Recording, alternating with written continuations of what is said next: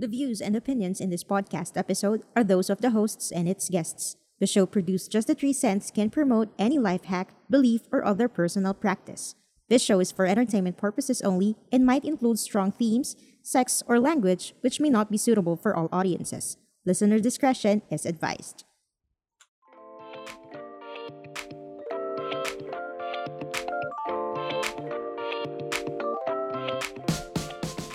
What's up and what's good, guys? It's your boy Ziggy, and I have here with me my partner for this show. Hi!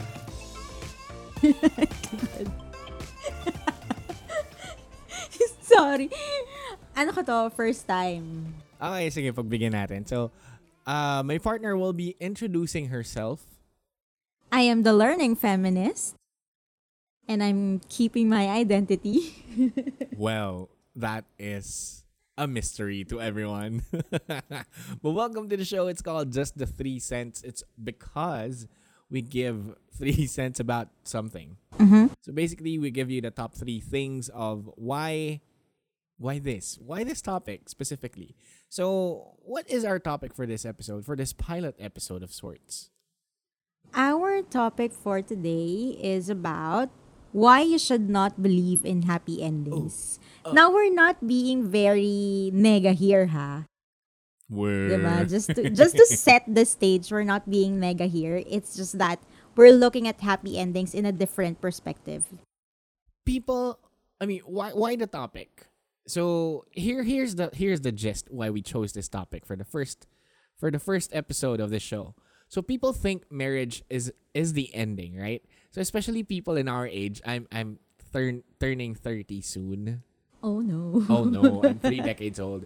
And most people are getting married or are too afraid to get married because of the traumatic incidents that they have seen on social media with their peers and perhaps even from failed marriages surrounding them, right? So the concept of happy endings does not really exist. It's something that we only see in movies, and it's not ideal, to be honest. But to be fair, I myself am a hopeless romantic who has been grounded by my partner. Well, so realities can be harsh, but it keeps us on our toes. Although this may be better, we should never lose hope with having that little mysteries that you would keep. You know, yung mga ano pa rin, mga hindi mo alam na mangyayari. It's nice to be grounded again, but at the same time, you know, you should leave some space for that little magic. Mag-ala salt bake ka ng magic ng mystery, di ba? Like, for example, just to relate. You know how dun sa How I Met Your Mother, Favorite. you know it's me. You know how Lily and Marshall did not pee in front of each other for a long time, and that was a mystery to each other. So maybe yun nga, leave a little space for mysteries so that you still have some things to look forward to maybe in the future. So ayun. So siguro ako I have experienced this topic. I think everyone did. Mm-hmm. Lahat naman Especially tayo, in the lahat naman tayo, context diba? of romantic Oo. relationships. Yeah, speak into the mic. Sorry. Yung mga partner ko talaga kailangan sinasabihan na speak into the mic. So anyway, I think everyone has experienced this kasi, I mean, if you're not in a marriage yet or if you're not, you know, in a family of sorts or, I mean, naranasan mo makipag-break or ma-breakan, Ouchie. hindi yun yung happy ending. Pero, here is our top 3. Starting with top 3. Why you should not believe in happy endings. One of the reasons why is you are responsible for your own happy endings. You just don't believe it. You have to make it. Diba? And I repeat, you are responsible for your own happy endings. Una sa lahat, ano ba yung reason mo para sumaya? Ano ba yung nagpapasaya sa'yo? 'Di ba? You are the person who is responsible to give yourself that happy ending. Yeah. You don't just asa it on fate. You don't make asa it to fate. Like, oh my God. Hindi ka lang magwi-wish on a well, for example, and hope that it will come or it will happen. You have to make it Parang it's not something na we're destined to have in the long run. Parang kasing ganun yung pagtingin natin somehow in happy endings eh. Na at some point, magkakaroon rin ako ng happy ending ganyan. Which is nice naman, pero you have to do something about it. Sabi nga nila, di ba? Nasa Diyos ang awa, nasa tao ang gawa. Let's say, to put it in this perspective, kung hindi mo gagawin yung mga bagay na magpapasaya sa'yo, paano ka magiging masaya, di ba? So, case in point, that's it. You are responsible for your own happy endings. Do what makes you happy. Magpatattoo ka. Buy a dog. Improve yourself. Kasi hindi naman pwedeng in relationships, paulit-ulit lang yung toxic mong traits, di ba? Tapos mag-expect ka of a happy ending. Yan. Ang unfair. Oo. Sabi nga nila, di ba? Ano yun? Nawala sa isip ko anyway. So that's top 3. Top 2, ending is a concept. But the question is, does it really end? When do we know? When do we know that it's a happy ending? In hindsight, tatanong ko lang, ano ba yung ending? Di ba yung ending supposedly, yun na yung, kunwari sa movies, yun na yung ending. Credits. Yun na. Before yung credits. Before credits. Pero if you look at life in retrospect, when does it end? People think... Kailan, diba? Kailan mo malalaman na yun na pala yun? Malalaman mo lang na yun na pala yun kapag na-experience mo na. People think na the ending is marriage. Oh, no. A lot of people think that. Yeah. And if you think about it, in relationships, may ligaw stage, may kayo na stage. Yung kayo na stage, meron pa yan yung honeymoon, meron pa yung 7-year each. Oh, yung mga ganon. Di ba may mga ganon pa? 2 years. Oo. So, I think, ano yan eh, if you look at it, people look at it na ligaw, jowa, kasal. Yun na yung happy ending. But if you think about it, meron pang life after wedding, life after marriage. Meron yung married life pa eh. So, basically, hindi ending yung kasal, guys. It's just the start of a different chapter.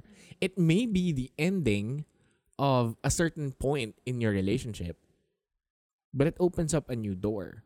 Just as how happy endings have always been, or rather has always eluded us, young folks, and I quote myself, na, alam mo yun, it's only the end of this chapter, and it opens up a lot more things in the future for you. So, let's get to this point na you always tell me. Yung top 1 natin. Yung seasons. Yung seasons, di ba? Yeah. So, ito one na yung, of the main reasons. Ito yung top 1 namin na part nung 3 cents. So, top 1, yung the one concept. What is the one concept? The one concept is yung you don't really have the one. I hope I'm being clear in here. But I'd like to look at it kasi the way one of my favorite writers looks at life and love, and I think she just learned this also from a friend, no?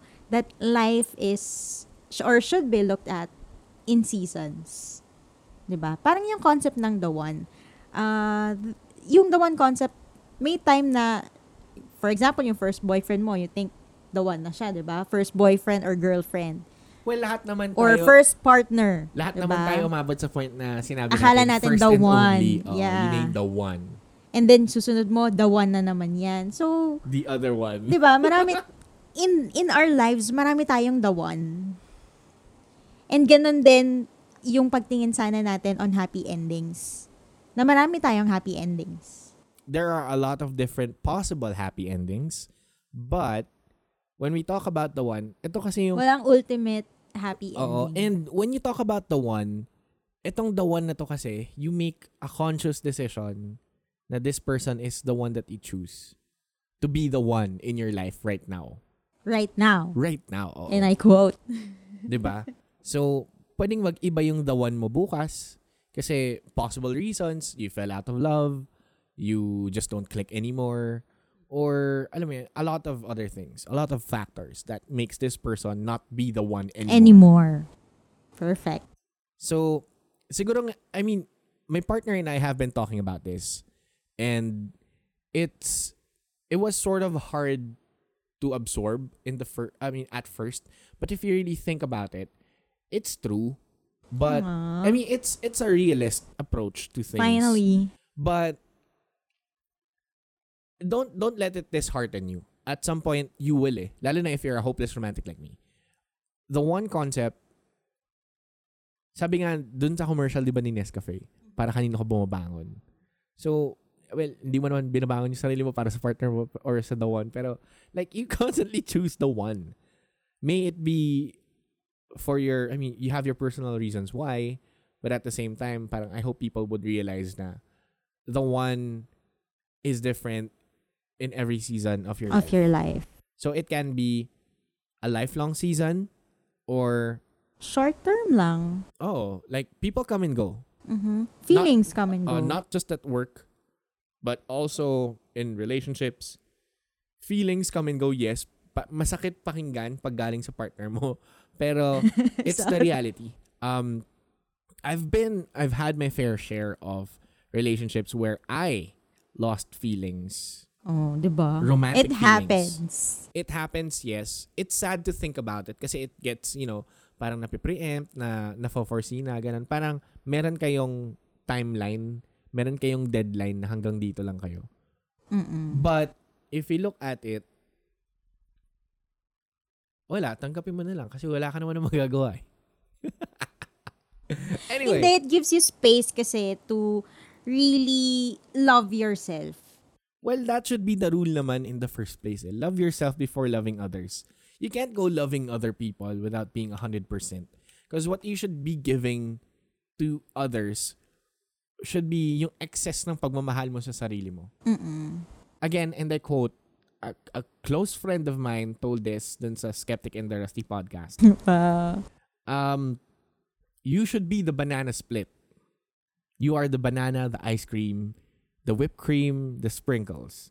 And your partner should just be the cherry on top. Your partner should not complete you, but your partner should complement you. Yeah. Yes. So, how do we think this should be?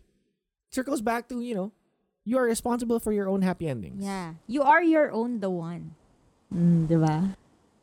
Can be, but that's a life of, solitude. And Hindi naman. It's just that knowing lang na even people leave, diba?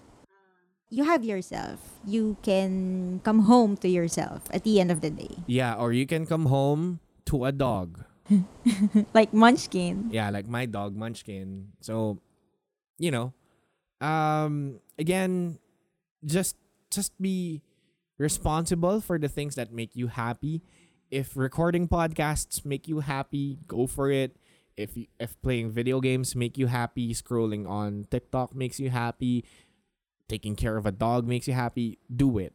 Because it's what makes you happy. And at the end of the day, pagsisisihan mo lang pag di mo ginawa yung mga bagay na yun. Kasi sabihin mo parang, shit, ganito pala kasaya pag nagagawa ko yung mga bagay na gusto ko. Mm-hmm. So, like, don't rely on fate. Don't rely on others. Make the magic of happy endings. Again, you are responsible for your own happy endings. Ending is a concept. Does it really end? And the one concept. In seasons. The life in seasons. Yeah, it's life and love in season. Yeah. So that basically wraps up this first episode. I hope you guys picked up a thing or two on this pilot episode. We promise to make things better, of course, in the next coming episodes. So please do watch out for that. So again, my name is Ziggy, and I am the skeptic of the show, as I have always been in all other shows. And of course, I have here my partner. And this has been the Learning Feminist. Yes, hindi na siya podcast virgin, guys. Woo! Yeah. Yeah, so apologies if maririnig niyo na sinasabi ko na, speak into the mic because I have to train my partner. I think I trained all my podcast partners that way because they seem to forget because we're doing a live recording together in the studio. So, there. Wag mo lang sabihin yung name ko, okay na ako. But I Kasi can nga, call you babe. I'm keeping my identity private. Yeah, but I can call you babe, right? Okay, anyway, that's it. Thank you guys so much for listening. Thank you. Um, See ya. See you guys. Have a nice day. Bye. Bye.